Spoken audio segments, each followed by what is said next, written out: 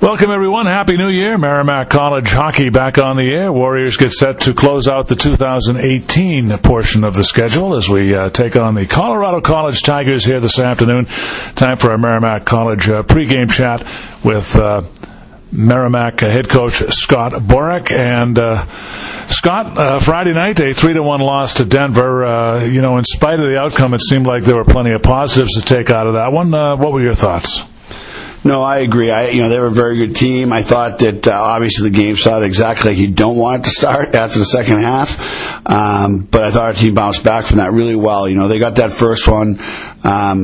Craig, I think, really bounced back well from that. And then our team did too, and I thought we had some really good chances in the first to tie it.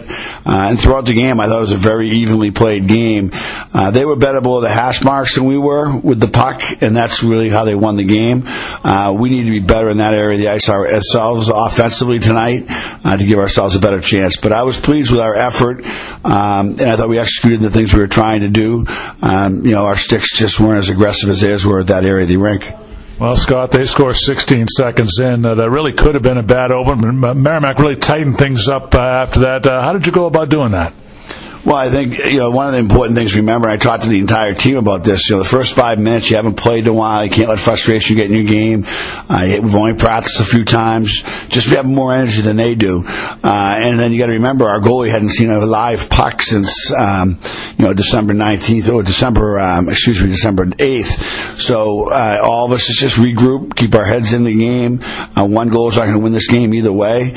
So we just need to continue to play hard and meet our goal of having a really good first 5 minutes, and I thought we did after that point in time. But good focus by our team, showed some confidence coming back into the game, and that was definitely a step for us because we haven't done that in the past. So I was pleased to see that. Well, we were all kind of holding our breaths there when Jonathan Kovacevic had that collision, Scott. He did wind up coming back and finishing the game, but I guess he's still a little sore. Yeah, it was funny. It was such a surprise. I think when you get surprised like that, both players, you don't have a chance to prepare. He and Sammy running into each other like that, both of them just trying to make a play. And in both cases, the wrong two guys run into each other. Sammy's a heavy player, and so he hit Kobe pretty hard. But he's out with an upper body thing today. But we're hopeful for him for the upcoming weekend, although nothing's certain at this point. But he'll be back in the near future. Not sure how near, but we're hopeful for this coming weekend. Well, Scott, really at the end of the game, you had them on their heels late. Chase Grisak had a great chance there to make it 3-2. Cooley makes a terrific save, but that it was just that close. You get that goal, it's a one-goal game, and you got to give credit to Cooley, I guess, on that play. Give him a lot of credit because you watch him. He tracked the puck really well. He wasn't at all surprised by it. He moved right out. He's a big young man, and when he gets to the top of the crease, there's not a lot to shoot at. Chase Grisak is one of two players on our team who I would have wanted to have that puck. Him and Sammy Tavernier would be the two guys you'd like to see in that position. He made a really good shot, and the goalie made a really good save. I really liked how we finished. I told the team that after. When the team's up 3-0. They've already got that game in the bank. When we scored to make it 3-1, they still have it in the bank, and we kept playing, for the whole 60, and I was pleased by that. And disappointed we couldn't tighten that one up, but I was really pleased by the way we finished. Well, Scott, one of the things I noticed, and I know some of the players had commented on it, was the level of physical play. It looked like you guys really ramped up the physical play. Did you feel like you guys were more of the aggressor throughout the course of the game?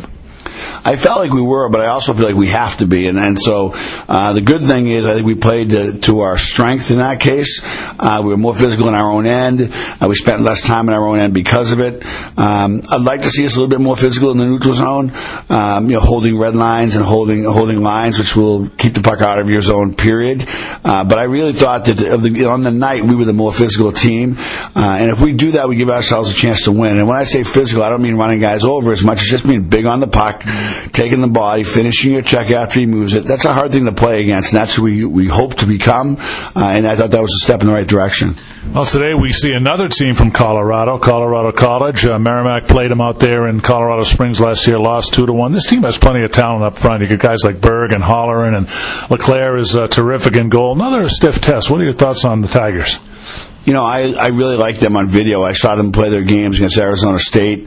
They lost both games, but they dominated both games. Really, the local product from here, Joey DeCoud, I thought stole both those games for Arizona. But CC is a very fast team, play with a lot of pace. It seems like that's their goal. They want to play with a lot of pace, and they gave up very, very little room. Their defensemen are really aggressive in the neutral zone, then again in their own zone. So it will be a big test. It's also a team. I think that they've been rebuilding for a while. They've got the players, I think, in-house that they want right now. Coach Mike Havlin's an excellent coach and a really good guy. And I think what they've got now is they're trying to get used to winning. That's the next step for their program. Now, he's been there 5 years. This is his 6th year. So as of this year, he has all his own players. And I expect a really stiff test. I think the biggest reason they came out here to play us in Maine is to kick off their second half and get them going in the right direction. And hopefully we can put that on pause for a night. Well, so you mentioned Jonathan Kovacevic is out. How does that affect your defense pairings, and how will you prepare for that? Well, really, Covey is, him being out is critical. That's 25 minutes we have to fill. That's power play time we have to fill. That's PK time. Every single situation we play in, he's our best player.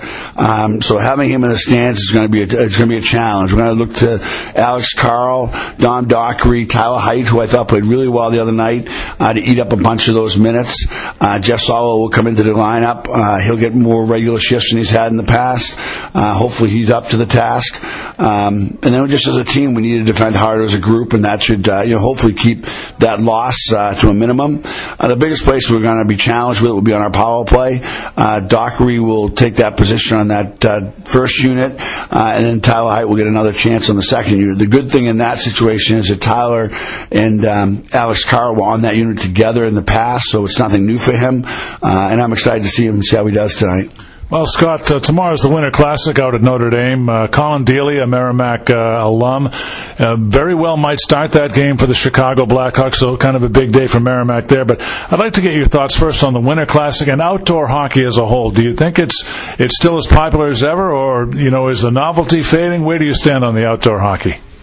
I think the NHL Winter Classic, because it's a one time a year, because it's obviously in stadiums with rich history, it's obviously usually it's a very good game. They pit the teams against each other very well. So I love the NHL Winter Classic. We'll certainly be watching that tomorrow. As far as college hockey is concerned, I feel like that's worn off a little bit. We don't typically play in the bigger venues. I mean, Fenway Park is great, but it's not a great sightline place for the fans. So therefore, you have fans on the second levels, but not really on the first level.